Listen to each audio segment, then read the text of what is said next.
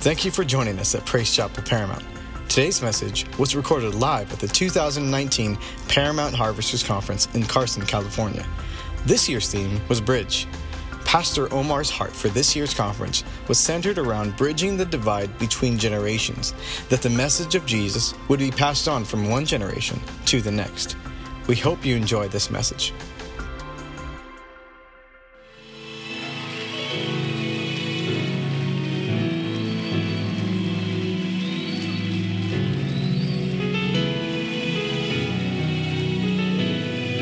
Hallelujah.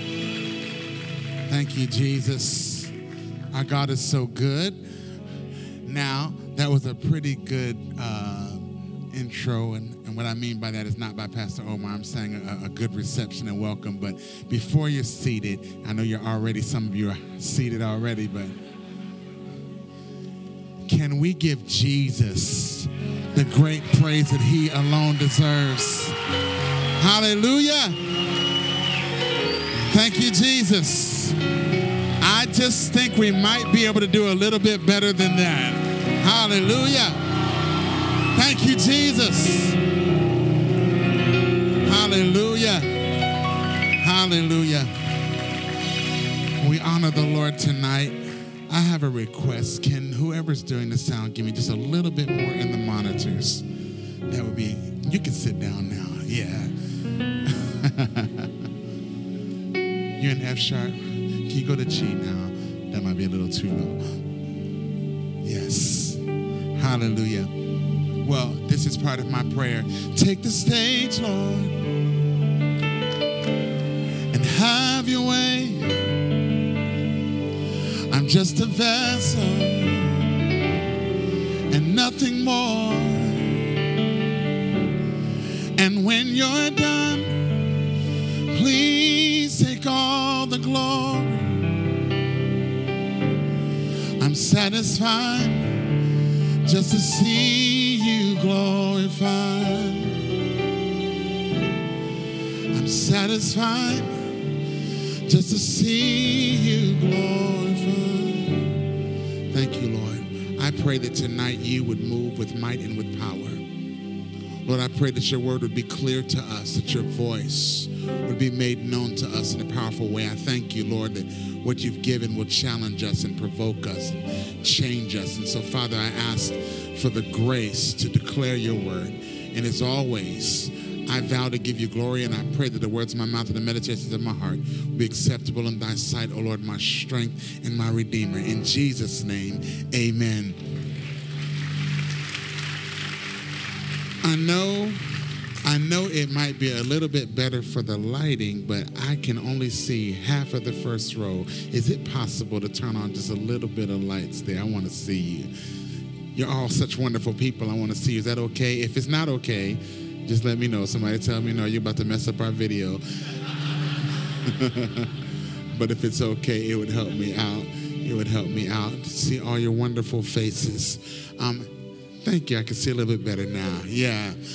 I just want to give honor to Pastor Omar for this great work that he has established and all the churches that have come out of it. If you love your pastor and honor him, can we put our hands together one more time for him and his wonderful wife?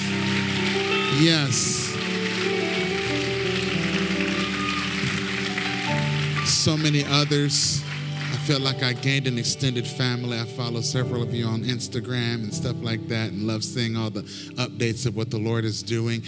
Also, I would be remiss if I know I have time. They gave me extra time, which is awesome. But I would be remiss if I did not acknowledge one of my closest friends in the world, David Diga Hernandez. Yeah. I love him so much. He's such a great friend to me, and I'm grateful. I love you and your wife, Jessica, and now your baby. And so we are excited. Also, you guys have been very blessed because one of God's best, who also happens to be my best friend, Pastor Caleb Grant, has been with you.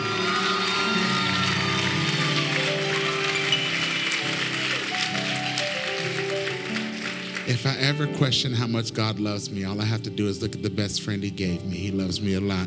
And so, yes, we love each other. And so it's a lot of bromance going on, all that stuff. But we both have amazing wives, and his amazing wife is here as well. And so I want to shout her out too. Yes, Celeste is amazing. And I thought you would be streaming, but you're not streaming, but they said they're going to do a playback. So for the playback, when my wife gets to see it, my wife, Latay, she's amazing because we have 5 children. And yes, we are very blessed. And because of her and all that she does, it allows me to travel the nations of the earth. And so I'm so grateful for her. Are you ready for the word? Yeah? I know that a couple of years ago, the Lord really met us in a significant way, and I felt like, okay, you know, this would be really awesome to have an encounter kind of word, but actually what the Lord has given me is provocation. It is to provoke us tonight to a new place, and a new place of understanding, and I recognize that some of what I say may be heavy tonight, but the point is that it would provoke us in the realm of the Spirit. It will challenge us in our mind, it'll challenge us in our spirit, and bring us to a new place. And so we're believing God for that. So I want to start with 2 scriptures, and then we'll come back to this in just a moment. I want us to look at one particular scripture, and I did not give them scriptures ahead of time, so if they're not going as fast with me, it's my fault, not theirs. All right? 2 Corinthians chapter 6, verse 1. 2 Corinthians chapter 6, verse 1. I know what your theme is. I'm about to turn it upside down just a little bit. All right, I'm obeying what the Lord has put in my heart to do, and so tonight will be provocation. Tomorrow will be practical, but tonight is going to be provoking. All right, so we'll start with this. 2 Corinthians chapter 6, verse 1. I'm reading this particular version out of the New Living Translation. It reads this way: as God's partners, we beg you not to accept this marvelous gift of God's kindness and then ignore it. That's all I'm going to read, verse 1 of this, because I want to focus on the first 3 words of that particular passage, which is as God's partners. Somebody say that with me. Say, okay, now say it like you actually mean it this time. Say it one more time. That's going to be a key phrase for us in just a moment. We're going to read one more scripture. This one is very familiar to most every believer. It's Matthew chapter 6, verse 9 and 10. Matthew chapter 6, verse 9 and 10. I'm reading this out of the New King James translation. I won't be switching back and forth all night long, so don't be worried.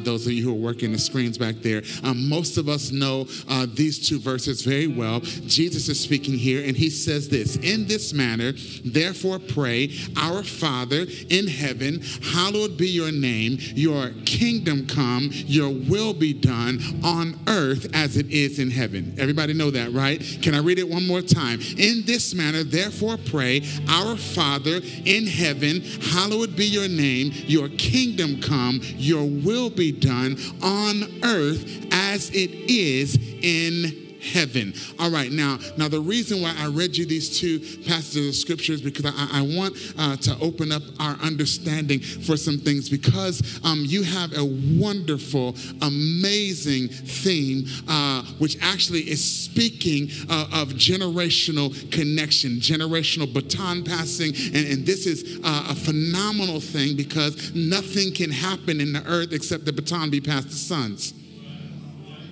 Now, when I just want to make it very clear that when I say sons, I'm also talking about daughters.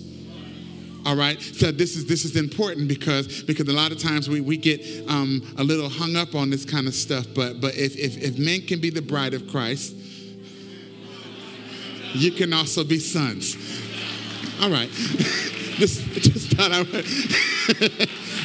And all the males are like, okay.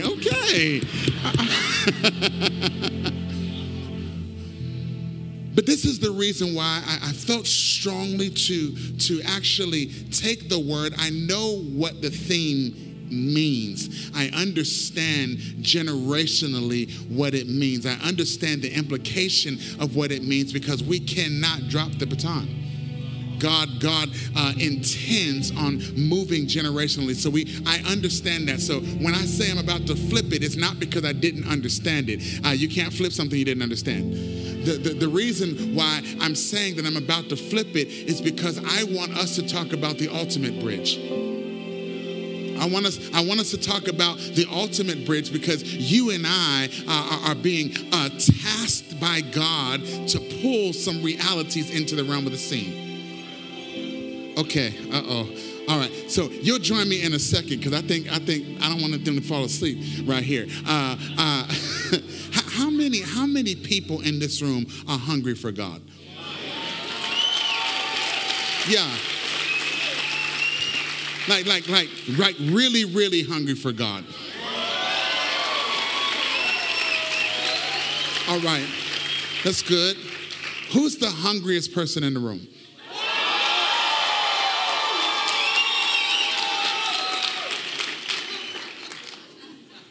It's usually the one that keeps going when everybody stops. The hungriest person in them. The reason why I'm asking this is because there are things that God is doing in the earth right now that he's demonstrating for the hungry, for those who are after him, who are after his presence, who don't just want him but know that they need him. He's beginning to do some things in the earth that really become a challenge or even counter church culture. Notice I didn't just say counter culture, but I said counter church culture because right now we are prophetically in a system change. That's where we are in the realm of the spirit. And for many people, and I know that everyone in here is not a pastor, but many pastors are having to wrestle with what do we do with what is now popular versus what we sense in our spirit. Because there are a number of things that we're beginning to sense in the realm of the spirit, that we're beginning to sense that are shifting. And so what happens is we begin to hear about certain things, and some of us say we want that, while others say I want it, but I'm not willing to do whatever it takes to get it. And so what happens is you have a number of people who can sense this shift, and they say they want a move of God, but can I make an announcement to you? This is one of those ouch moments. Are you ready? See, since I came 2 years ago, and now you've had my best friend last year, and this year I kind of feel like family. Okay. Listen carefully. You ready? That which you are willing to live without, you will never possess. What you are willing to live without, you will never possess. In other words, if you hear about God doing something somewhere and that doesn't provoke you to cry out, you're not going to possess it. Can I talk to this side? Because the other side... If you see God doing something somewhere and it doesn't cause you or provoke you to cry out for it, I can pretty much tell you, you won't possess it. That which you are willing to live without, you will not possess. Remember, we are talking about the ultimate bridge because there are some things that the Spirit of God is doing in this season where he's literally testing this generation to see what it is that they want. One of the things that I call the hunger test. The hunger test is actually when God shows up in a moment or in a service or in a gathering or a cluster of services, and then we say, this is amazing, this is revival, this is an outpouring, and then it seems like it's about to stop and we go back to normal. That's the hunger test. Let me show you, because in Luke chapter 24, the Bible gives us an illustration. It's not just an illustration, it happened, but it's an illustration for us in this generation. Jesus is walking along the road with two disciples, the Emmaus Road, and they are walking and they are sad because he had been crucified, and then they heard that he was resurrected, but they hadn't seen him yet. And so here they are walking, and he's looking like, why are you this way? And of course, you know this story. I know your Bible readers, lots of pastors in here, they say you must not have heard what happened in Jerusalem these past few days. You must be the only one. And of course, course, he rebukes them for their non-belief, but then he begins to walk through the scriptures. Can you imagine what it was like for Jesus for 7 miles to be walking, preaching about himself? Woo! What an amazing message that must have been. We know how amazing it was because while he was talking, their hearts were burning. And when they get to their destination, this is what the Bible says. It says that Jesus acted as if he was going to keep going, which lets us know that he never wanted to. What he was doing was he wanted to see, was there someone who would want him to stay? I would surmise or suggest to you that had they not said a word, he would have kept going. But the Bible says that they begged him to stay, and so he did. And as a result, when he came into the house, then he revealed himself, because when he broke the bread, their eyes were open, and then they knew who he was, and he left. Can I say to you that one of the things that God is doing in our generation is he's testing our hunger. He's actually coming to places to see, do you want me?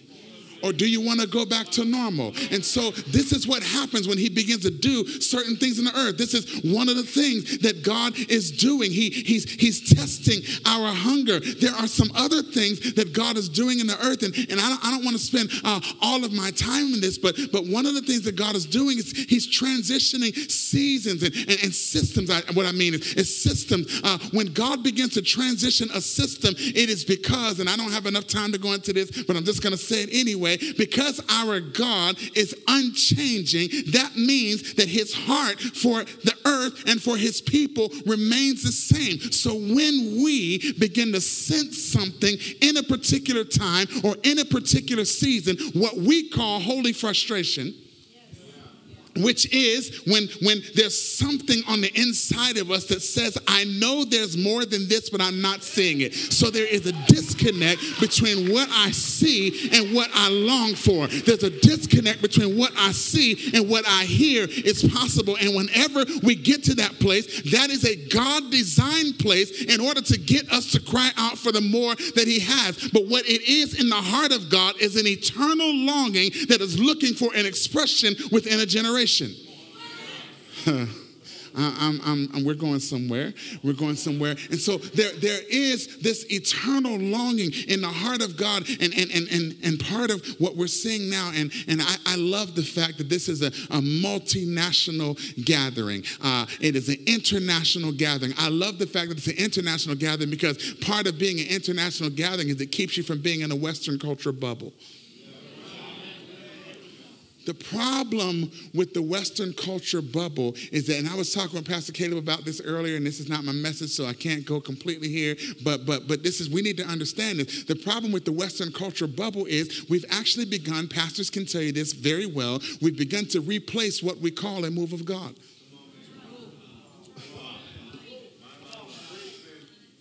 Moses said, your presence among us is what distinguishes us or sets us apart from all other people on the earth. The distinguishing factor is the presence of God. What God is looking for in this season, the expression, the eternal longing that is looking for an expression in this season is actually a people who put his presence as the number one priority. This is important because the system that we live in right now no one would ever say this out loud.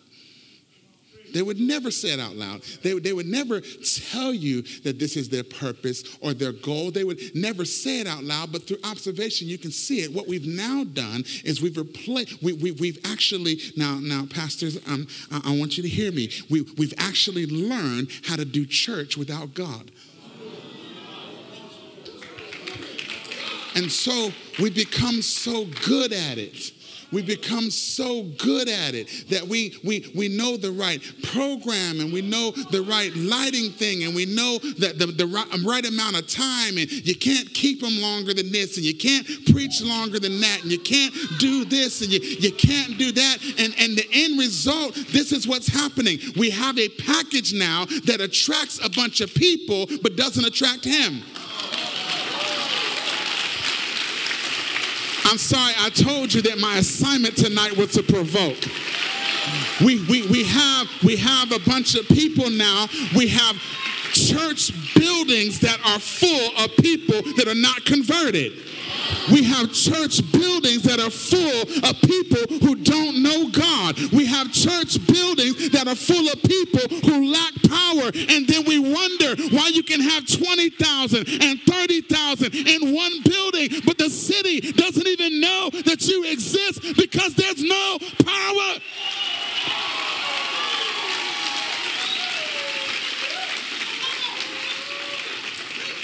Then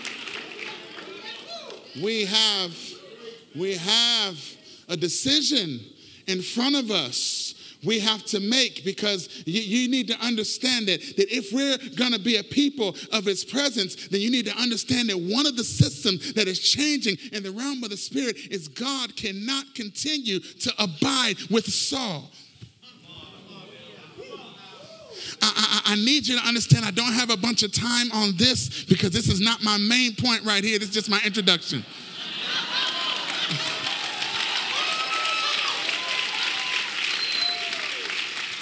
God tore the kingdom from Saul because Saul was concerned about numbers.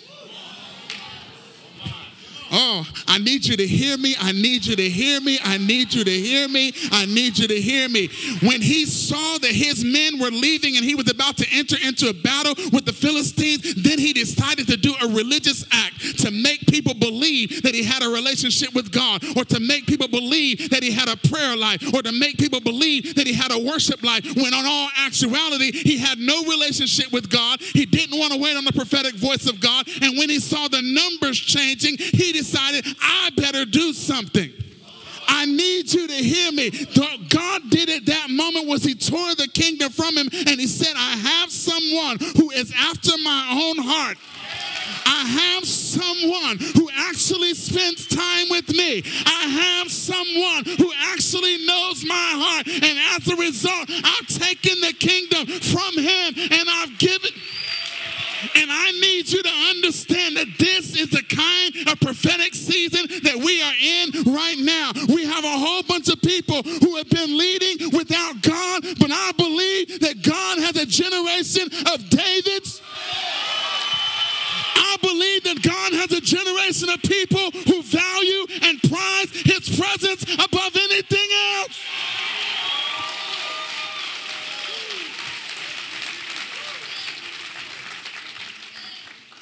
I'm sorry, I didn't mean to yell at y'all. Let me be a little more composed.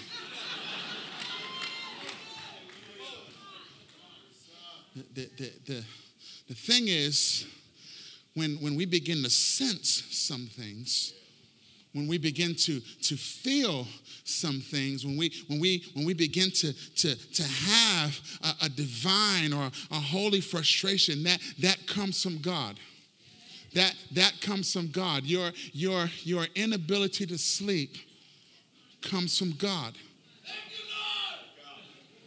And somebody needed that right there. Somebody needed that right there because we want Ambien and not prayer. No. I need to help us here because God is stirring some things in the hearts of people. He's shifting some things in the hearts of people. So then what do we do when we begin to sense this? What do we do when we begin to sense that there's more? What do we do when we begin to sense that God wants to do more? This now becomes the provocation because the Lord has had us even at our own church, even though we've been in the midst of an outpouring that has been continuous since the last time I saw you. It has been continuous and powerful, and it continues to grow, and the fire continues to burn, and it has not waned at all. It's produced more mature believers. Yeah. See, so in all of that, the Lord began to deal with us. And I didn't fully understand why. And I'm beginning to learn now that the Lord began to deal with us concerning prayer. Now I'm like, okay, well, God, we prayed and we pray. But then for 1/3 of the year, we preached on prayer. And then we came into this year talking about prayer again, specifically the prayer that we were talking about earlier this year. We began to utilize Luke 18 to cry out for justice. And we begin to see that delay is an enemy. Most of us don't look at delay as an enemy, but delay is actually an enemy because it's the only thing that the devil can do. He cannot stop. So the only thing he tries to do is delay. And until you and I see delay as an enemy, it will suppress our prayer life. So then there's this thing then that the Lord began to impress on my heart as I got here. It wasn't on my heart before I got here, but as I got here, he began to press this on my heart. And it's the first 3 words of 2 Corinthians chapter 6, verse 1 that I read to you. And the reason why I'm not even taking it in its full context, because its full context is talking about the grace of God and his saving power. But the reason why I'm taking these first 3 words is because the Spirit of God is making it very clear that not everyone thinks that they are the first 3 words as God's partners. Now, this is why we have to flip your thing, because many people will never embrace the idea of being a bridge from one generation to another as long as they look at one generation as his assignment.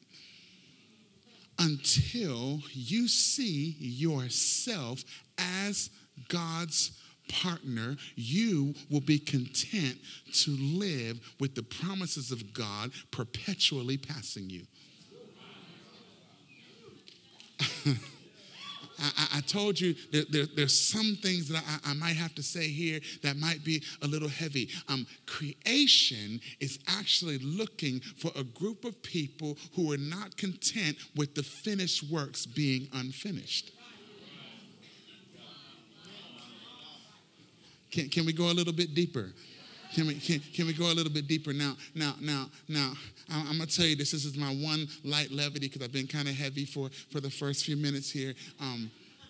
If you know anything about me at all, I have developed a particular answer to a particular question for a particular reason.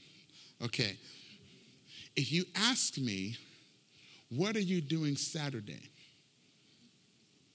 My answer is, I don't know why, even though I'm fully aware of what I'm doing.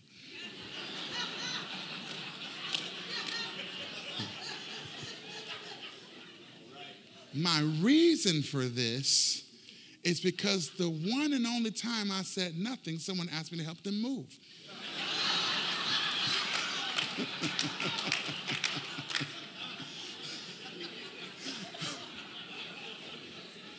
And I said, never again. I have a very selfish reason for hiring movers whenever I move. My selfish reason for hiring movers whenever I move is so that I don't owe anyone else a move.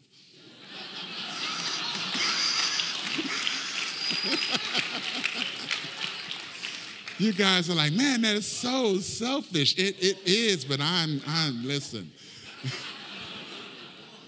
I hate moving with a passion. I hate it so bad that at our young adults conference, no, it wasn't our young adults conference, it was Sunday morning. Pastor Caleb, I don't know if it's young adults or Sunday morning. One of these messages he was preaching because he's just incredible. And so he's preaching this message, and I'm jealous of him because he always has these amazing stories to tell. And I'm just like, all right, the Bible says this, I have nothing like a story. But he told this horrific story to me. Horrific story about a move that someone asked him to do when he was younger, and it was terrible. Like, I'm not even going to retell the story because I break out in a hive just thinking about it. And it's bad. It's bad. I was getting mad for him, even though it happened years ago. I wanted to go find the person, like, you know that was wrong what you did to Caleb. So we pretty well established I hate moving. But there is one level of moving that I need to learn and need us to learn to love and to become very good at. Moving things from there to here.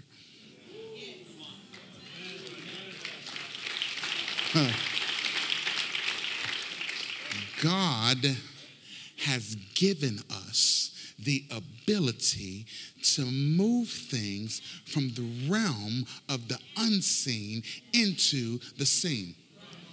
Now, this is an important way of saying it, and the reason why it's an important way of saying it, and I'm going to just spill these beans really early. When you pray, God is not creating answers, he's releasing them. They already exist. It already exists. And so I told you that what I wanted to flip your word for just a moment is because you and I are the ultimate bridge. The pathway by which things travel from the realm of the unseen into the realm of the seen. Now, can you endure some Bible and science together? I only heard amens from over there. Y'all all right? I was talking to our church. I'm not going to spend a lot of time in this because I don't want your eyes to glaze over and roll in the back of your head. Gravity is the force which tries to pull two objects together. Anything which has a mass also has a gravitational pull. The more massive an object is, the stronger its gravitational pull is. Earth's gravity, as we know, is what keeps us on the ground and what causes objects to fall. Now, I'm not going to try to explain all of that to you. We were in school.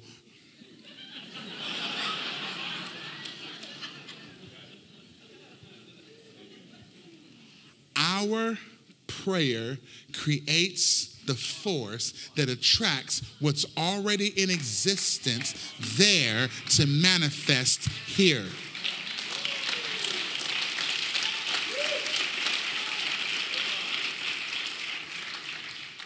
Through the vehicle of prayer, much like gravity, we are pulling the realities of the invisible kingdom into the visible world. Now, we started and we said, we as God's partners. We as God's partners. When you and I got saved, we didn't immediately rapture into glory.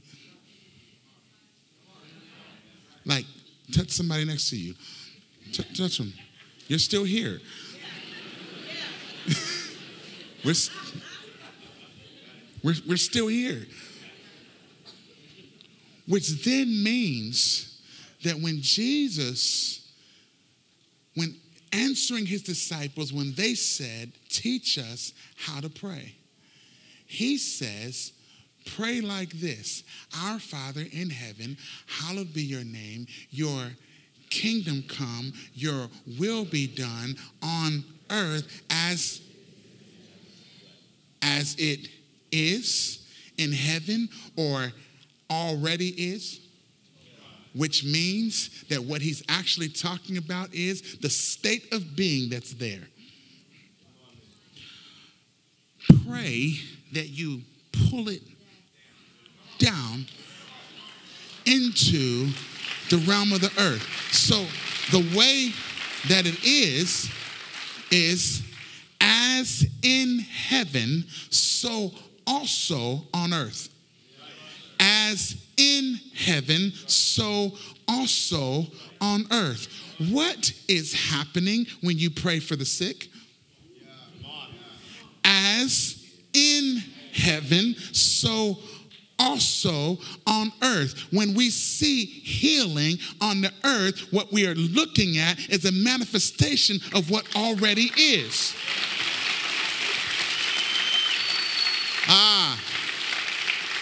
This is, I don't want to open up a whole new can of things, but this is one of the reasons why demonstration is going to be so important in this next season. Because you have a whole bunch of people that are teaching the scripture via mental assent. But how is it that someone is to believe in the eternal realm if they never see it break out in the earth? Okay. I got a few little claps right there. So let me help us. You remember? And this is, I got to get to the fullness of this. You remember in Luke, there was Jesus was in a house. He's preaching and the house is full. There are Pharisees there. They were there to see how they could trap Jesus and all that kind of stuff because they couldn't stand him because he was exposing the fact that they weren't actually right. Yeah, and so he's there and he's teaching and so there's a paralyzed man who has 4 friends and they see they can't get him into Jesus, and so they actually go up the side of the roof, cut a hole in the roof, lower him into the presence of Jesus, and this is just for free for you. The Bible says seeing their faith. It never spoke of the man's faith at all. That's free. Chew on it for a second. Okay. And so this is what happens. Jesus, the Bible says that the power of the Lord was strong with Jesus to heal. So he says, your sins are forgiven. And then they question, they say, well, who is he that he thinks he can forgive sin? It's kind of amazing. I know David Diga Hernandez can say this well and probably much better than me, but it's amazing the shift that has happened in 2,000 years, because back then, no one questioned Jesus' ability to heal. They questioned his ability to save. 2,000 years later, nobody questions his ability to save, but they question his ability to heal. It's amazing. So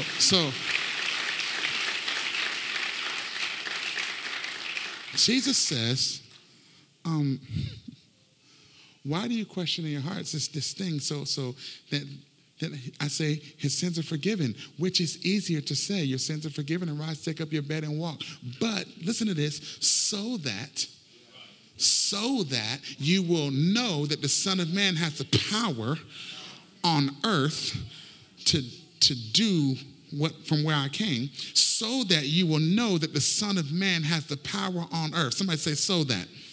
So that you will know that the Son of Man has the power on earth to forgive sins. He looks at the man and he says, rise, take up your bed and walk. In other words, his authority came from his demonstration. He began to demonstrate that from the realm of the invisible, something began to burst into the realm of the seen. And as a result, they could not question his ability to do what they could not see. I'm going somewhere about our ultimate bridge and what God is calling for us to do in this season, particularly those of you who stood up and said you are hungry for a move of God. I want you to know that it is available now, but what God is looking for are some partners in the earth who will say, until I see it in the realm of the natural, I'm not just going to talk about it. I'm not just going to get on a plane and fly to Orlando, but I'm going to see it in my church, in my house, and in my city.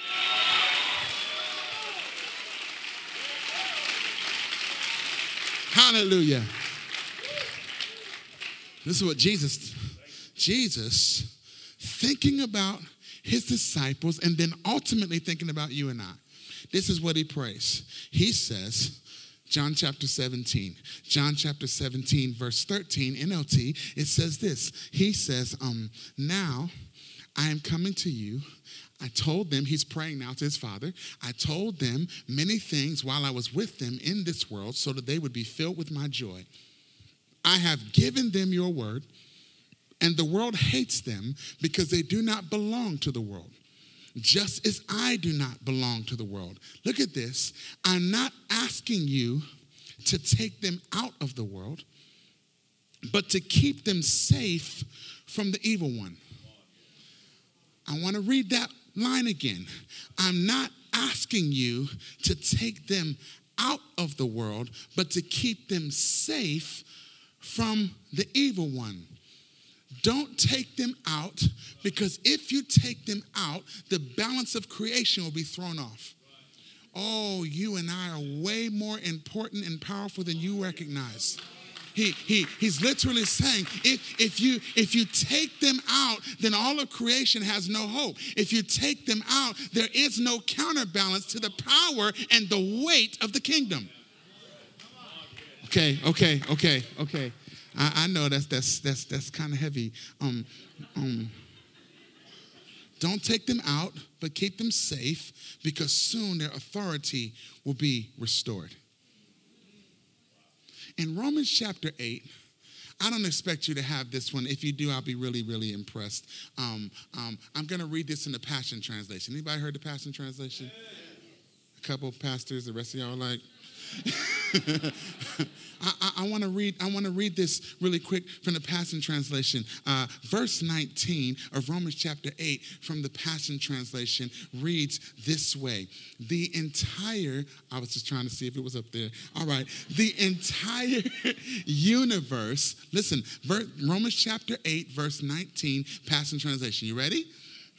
The entire universe is standing on tiptoe, yearning to see the unveiling of God's glorious sons and daughters. For against its will, the universe itself has had to endure empty futility resulting from the consequences of human sin. The entire universe is like, where are they? Stay with me. The entire universe is like, where are they? Where are the ones who, when they understand who they are, will set us free from the futility, which means existing for no reason? Did you know that every city that you go to has been waiting for you to arrive? I know that they may not act like it because Jesus gave us a clue. Because we're not of the world hates us. And so for many of us, we're looking at things and we're seeing opposition and things like that. And we think, well, maybe they don't want us here. But can I suggest to you that while people may act a certain way, creation is applauding. They are literally waiting for you and I to show up, because when we show up, we put an expiration date on futility.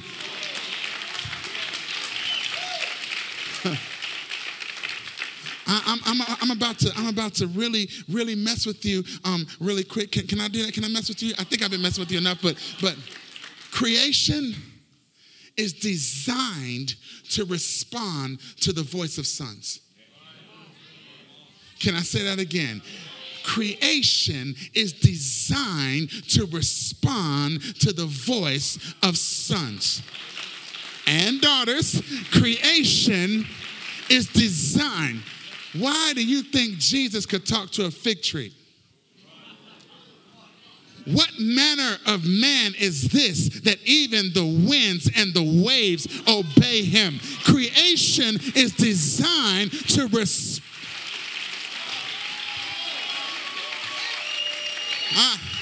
You see, this is what happened. This is what happened. Man, thank you for the clock. I'm good on time, so I'm happy. I'm walking through scripture now. Man is in the garden in perfect fellowship and union with God, walking in the grace of God without even knowing it. Unmerited, undeserved favor from God. God provided everything for man until one day man actually had an encounter with an internal desire. Now, I know that you don't look at it as an internal desire because you say, well, the serpent deceived Eve. And yes, that happened. But man was created in the image and the likeness of God. Remember? Genesis, we're together. Man, I'm not lost. I know where I'm going. You don't, but I do. Man created in the image and the likeness of God. Man created how? In the of God. Say it again. Man was created in what? And the. So when the serpent comes and the serpent says to Eve, well, why don't you take of this fruit? Now, I'm, of course, paraphrasing because you all know the story. She says, well, we can't eat it or touch it because the day that we touch it, we'll die. And the serpent says, well, you won't die, but God knows that the day you eat of it, you will become just like him. But they were already made in the image and the. They were made in the image and the likeness of God. And so ultimately, when Eve reached for the fruit, if you remember, creation was subject to man, but there was one thing that creation did not give to man, they only gave to God, and that was worship. Are you with me? Creation was subject to man because man was given dominion and authority, but creation was designed to worship the Creator. So when Eve reached for the tree and gave it to her husband to say we will be just like God, it was to say that we will receive the one thing that God gets that we don't, which is worship itself. And so it was not just a sin of disobedience, it was a sin of defiance to attempt to push God off of the throne so that man could get on it. Are you with me? Are you with me? We're going somewhere here. You're like, what does this have to do with the bridge to the next generation? Everything. It's just a different way of getting there. It's just a different way of getting there. It has everything to do with it because what this man birthed through prayer cannot be sustained through a generation that won't. Oh, it got real quiet right there. Woo! Okay, let me go back to this right here. Y'all was like, don't invite him back ever.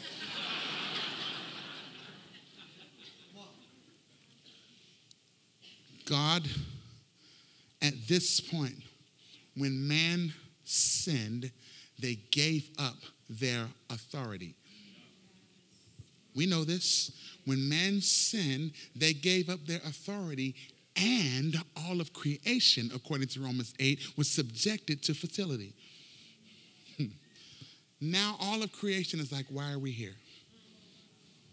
We had a purpose, but the one who was given dominion over us, just gave the keys to the enemy. How do we know the enemy had the keys in the first place? Because he's the one that offered the kingdoms back to Christ in a false way. If you would just fall down and worship me. Which, by the way, can I just throw this in there? This is free too. He doesn't know everything. I know that we say that, but we act like the enemy is an equal to God. He's not an equal. This is not a contest. They're not warring. Jesus had a flashback memory one day and said, I saw Satan fall like lightning. That's how long the war lasted. He tried it with God, and like a flash of lightning, it was over. They're not equals. We act like he's an equal to God, like he knows everything. You want to know how we know he doesn't know everything? He didn't even know who the Son of God was. Y'all like, oh, prove that. That's why he went to him in Matthew 4 and said, if you are the Son of God. Because you act like him, you sound like him, but it wasn't until he took authority over him. All right. Man sinned. They gave up their authority over the earth, subjecting the entire world and all of creation to slavery. In addition to giving up authority, man moved into a state of moving away from God, in the flesh instead of in the spirit. This is why Adam ran from God when God showed up. In a perpetual state of running, moving in sin, fully aware of sin, which sent us, mankind, into a perpetual hopelessness without the ability to stop. Now this is important. Chris, can you come here really quick? I told him I might use him as an object lesson. Now I would have totally taken the steps and all that. I love it. Okay, I'm going to stand here. You go around me. So now, man, keep going around. You're going to be doing it for a while, so don't look down so don't get dizzy.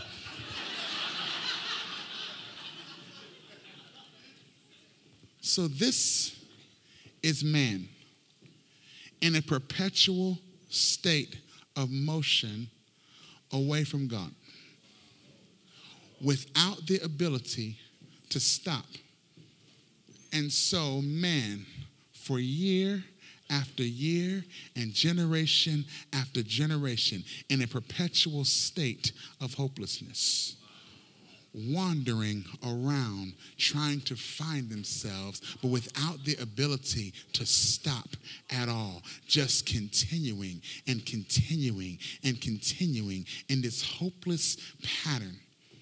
Now, keep going. I need you to see this. Here we are in this pattern, just like this. Hopeless, helpless, without the ability to stop.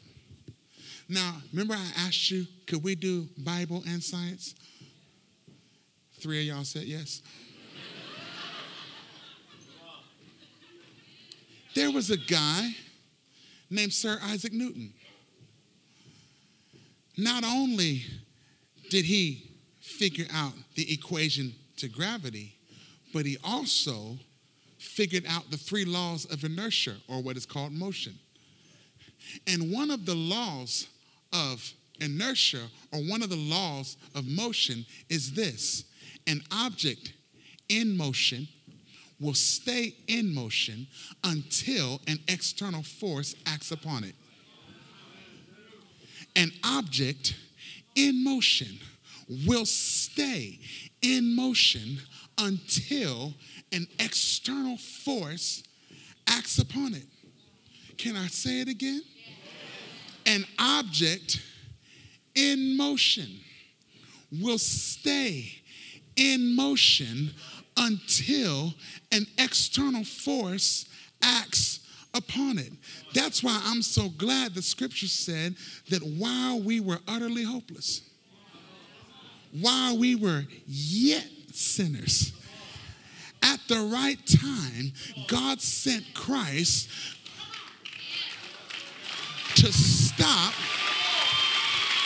or to intercede or to intercept a man and a woman who was in motion and utterly helpless. That's why it's very important that we don't say we found Christ. He found us. He saved us. He delivered us. He set us free. Something we could not do for our...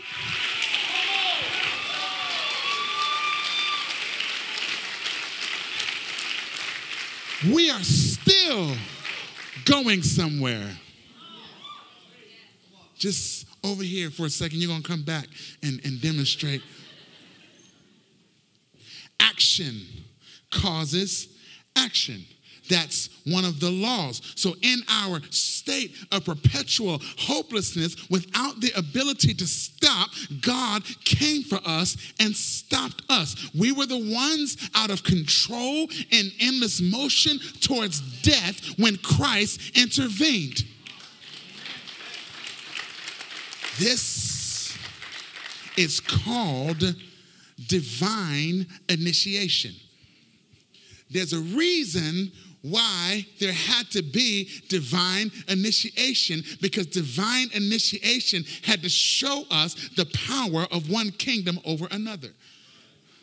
Are you here? Can I say it again? There's a reason why it's divine initiation. It was not initiated by us because that kingdom has more power than this kingdom. Okay. Because God originally gave man dominion, Jesus came as a man. Because man fell, Jesus came to restore us as a man. John says the word became flesh and dwelt among us. Yes? But it didn't just stop there. He restored our position. We gave up our position, subjecting creation to fertility, and then when Jesus came, he gave us our position back. I'm so wanting to provoke you, because for many of us, I think we walk around like, woe is me, Christians. Like life is happening to me, stuff is happening to me, the devil is attacking me, all of this is happening, I'm coming against this resistance and that resistance. You have no idea who you are and whose you are and what you have in your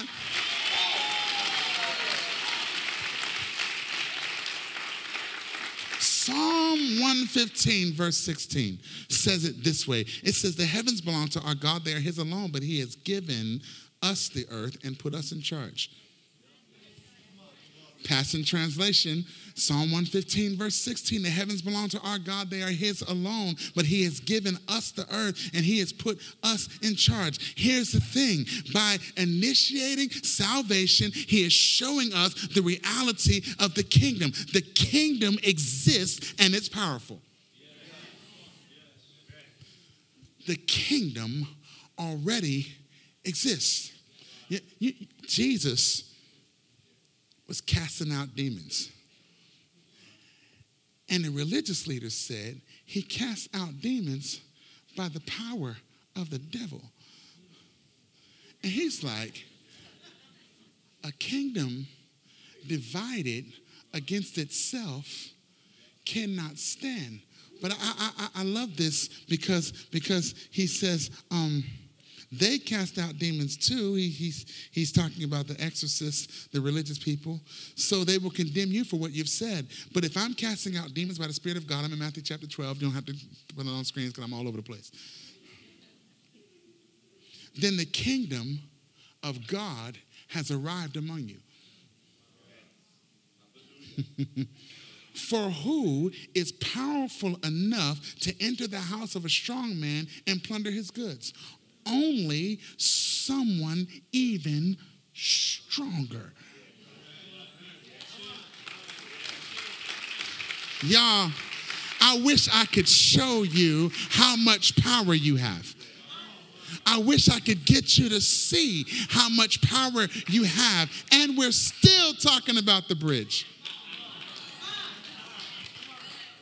It's just they gave me more time, so I figured I'd take it.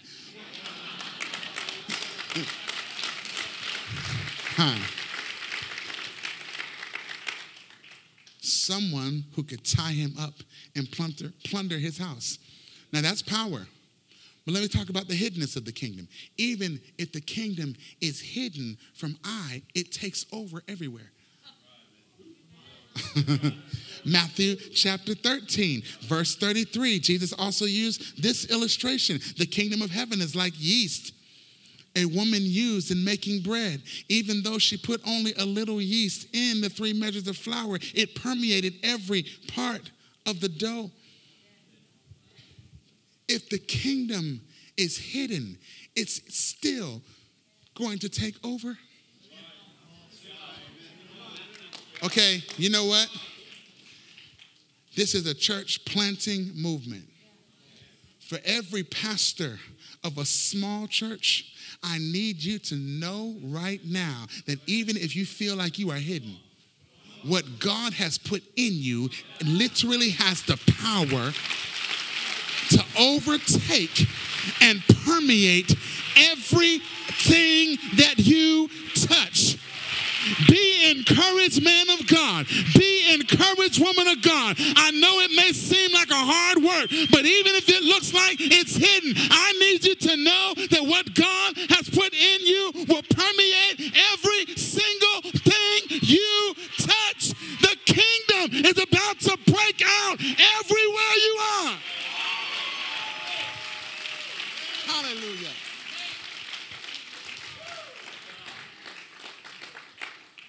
We aren't praying vain words.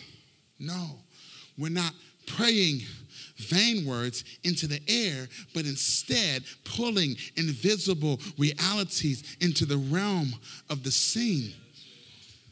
Divine initiation shows us that we're not praying something into existence, but rather praying for the release of what already is.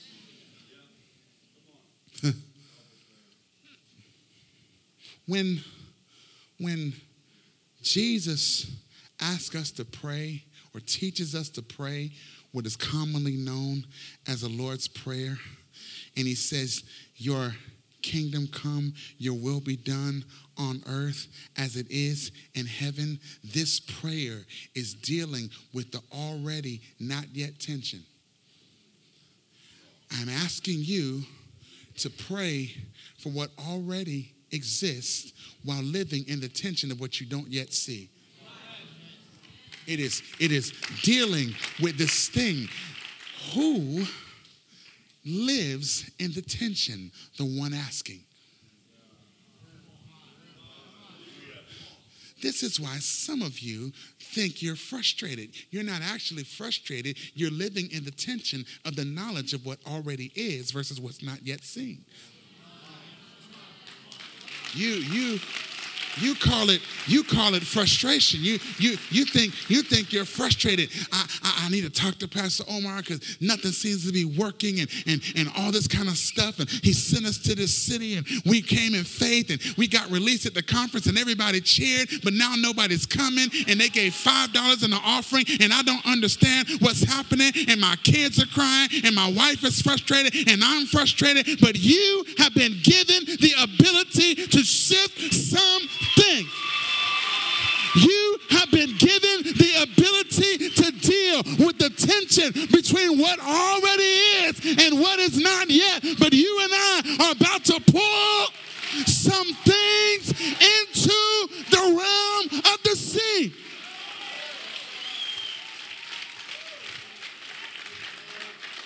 Let me show you something. I want to show you something. Can we go back to Newton's law? This is what the Bible says. I love this. Where did Chris go? He's right there. Okay.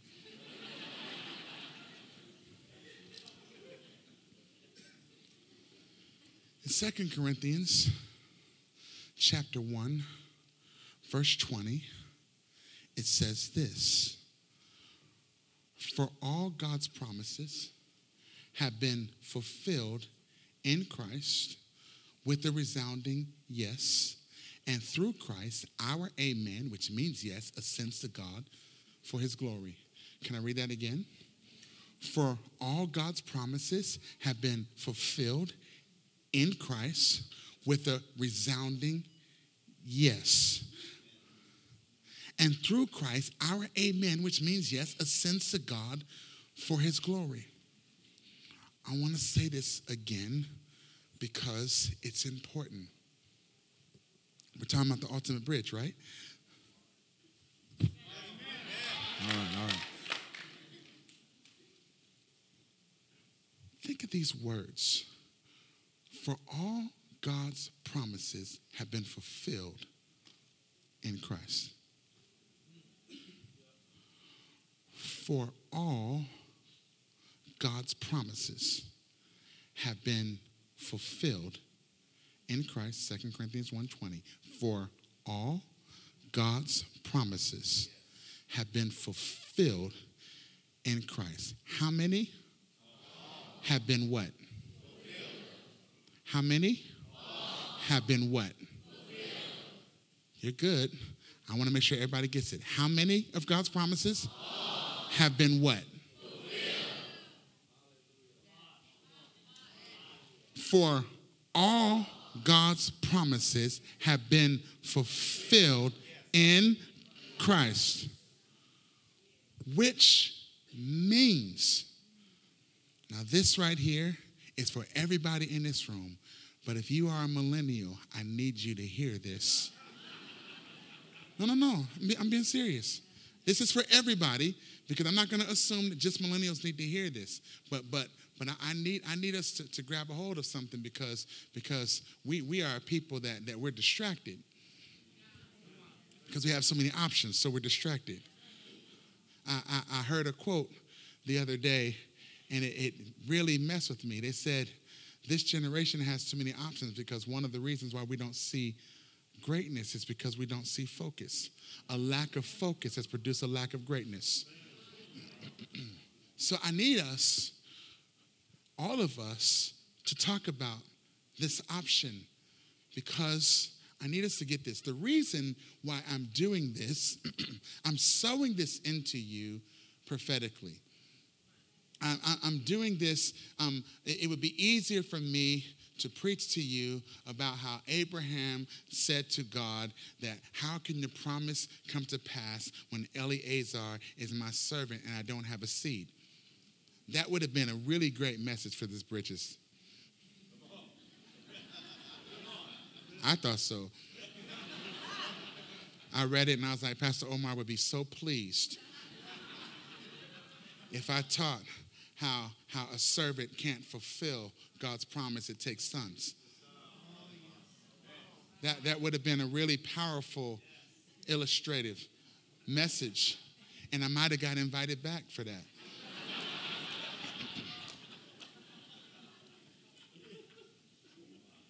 But the reason why I have to do this is because we are at a critical crossroads, where if we are going to see the fullness of what God has promised for this fellowship, it's going to take what I'm about to say.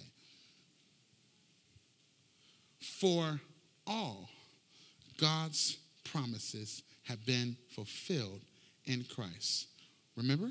For all God's promises have been fulfilled in Christ, which means this. Do it again.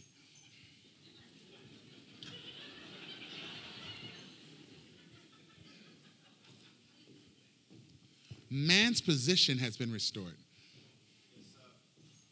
So this isn't man anymore. Man is still where? On the earth. Man's in position on the earth. Those who belong to Christ are in position on the earth. And all God's promises have been fulfilled. So in the last illustration, he represented man. Because remember Newton's law, objects in motion will stay in motion until an external force acts upon it. Objects in motion will stay in motion until an external force acts upon it. In this illustration, he doesn't represent man. Do you know what he represents in this illustration? Promises. For all God's promises have been fulfilled in Christ. For all God's promises have been fulfilled in Christ. If he made a promise, it already exists.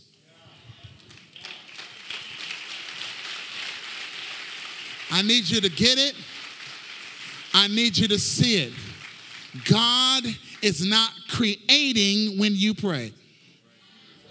He is releasing.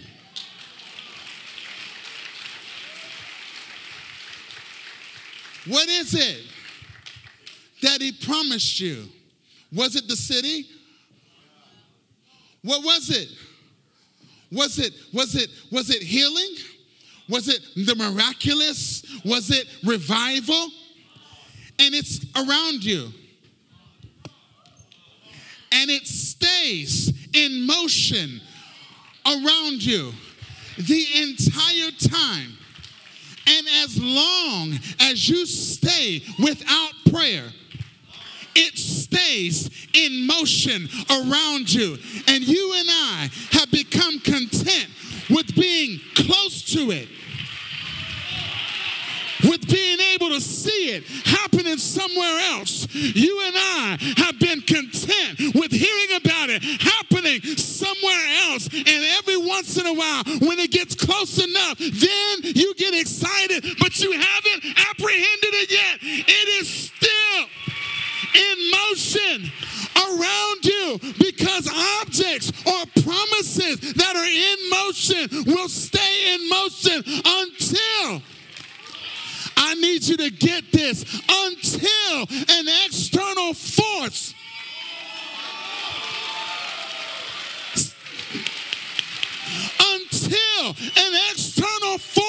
called prayer begins to lay hold of that thing. And when it does, every promise that God has ever made is already fulfilled. Man of God, woman of God, you're praying, but you're not praying for something that doesn't already exist. If you are praying for healing, it already exists. If you are praying for revival, it already exists. If you are praying for deliverance, it already exists. If you are praying for...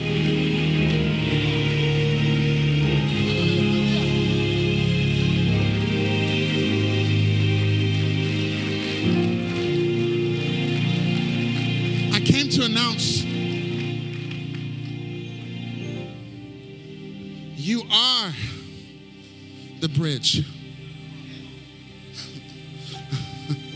You are the bridge.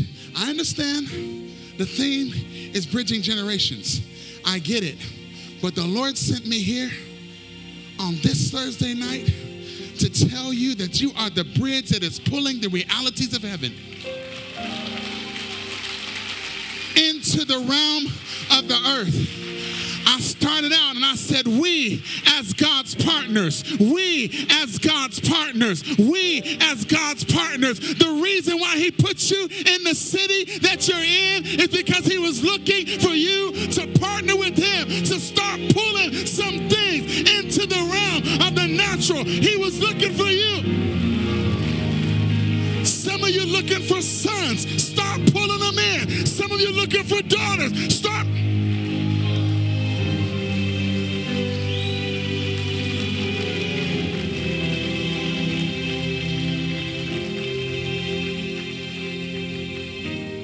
Something is about to shift for you if you're willing. So you said, I'm hungry for God. You said, I'm hungry for God. And I asked the question, who was the hungriest person in the room? The reason why I asked that question is because the hungriest person in the room, while I was being a little facetious about the fact that they'd be the last one up or making noise, that's not it. The hungriest person in the room is the one who has learned not to be content with promises around them and not there. No. I refuse to live the kind of life that knows that there is a move of God happening and it's not happening where I am. I'm not content with seeing it happen around me but not happen in me. I'm not content to see it happen. There are some things that God has promised some of you, and until you begin to say, I refuse to continue to live this way until I see the fullness of what God has. This is the moment right here where you can start to lift up your voice and begin to cry out. And as you do, you're going to start pulling some things from the realm of the invisible into the visible. We are shifting some things. We are moving some things because we are a bridge that is going to see a move of God in our generation.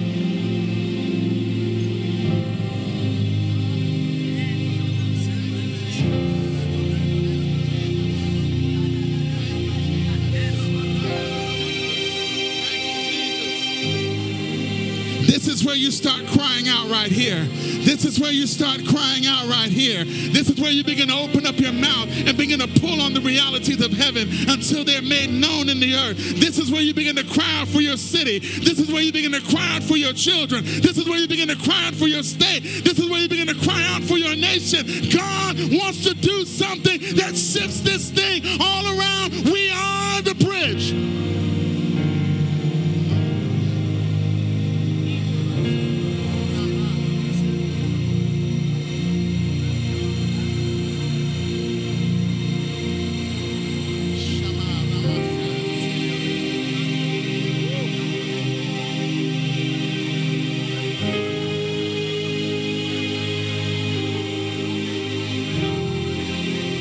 Let there be a fire that comes upon you.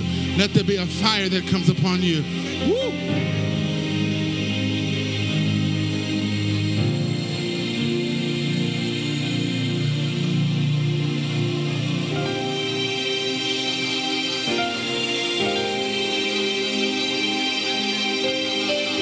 Let him put a fire in your belly. Let him put a fire in your belly. Let him put a fire in your belly. I'm not content to live with the promises away from me. I got to draw them in. I'm going to draw them in.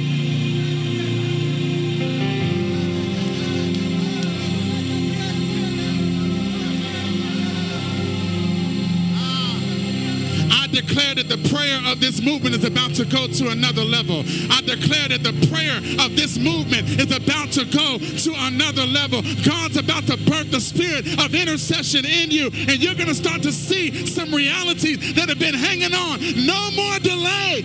No more delay. In the name of Jesus, I declare God's putting the spirit of prayer on some of you now, and you are going to begin to walk with the fire and the power of God. You're going to see immediate answers to your prayers. We declare it in Jesus' name.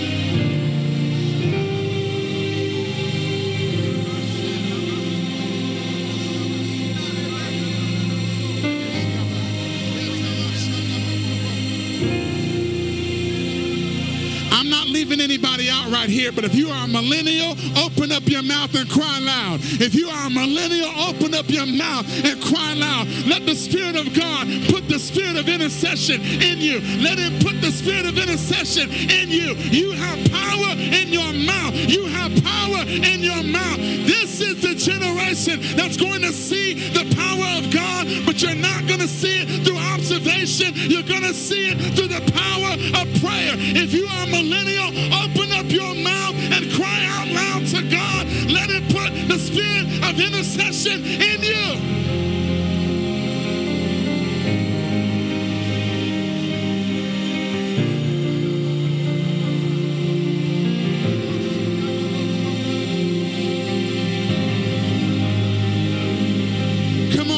To God. You got a couple more minutes. Cry out to God. You got a couple more minutes. Pull on heaven. You got a couple more minutes. Pull on heaven. Pull on heaven. Pull on heaven. Pull on heaven. No more promises that have already been fulfilled passing me by, but I'm going to see it. I'm going to see it.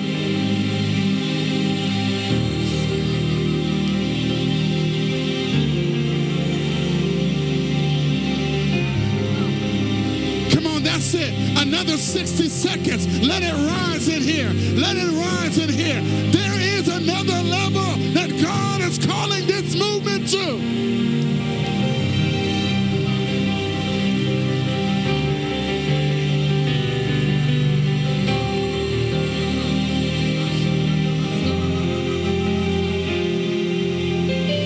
As he begins to show you something, begin to declare it and cry out for it.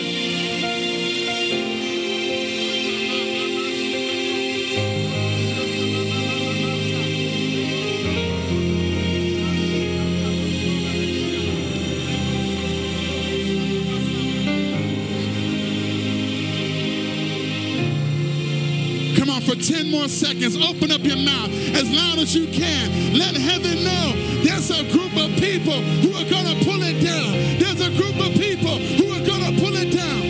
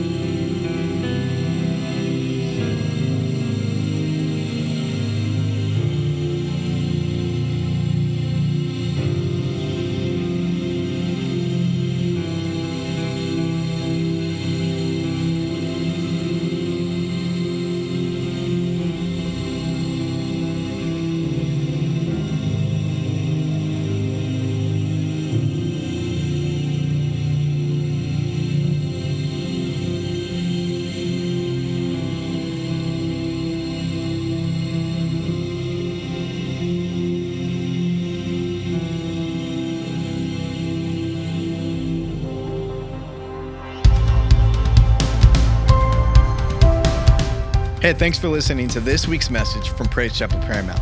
If you want to stay connected, follow us online with Facebook and Instagram at PC Paramount, or visit our website at praisechapelparamount.com.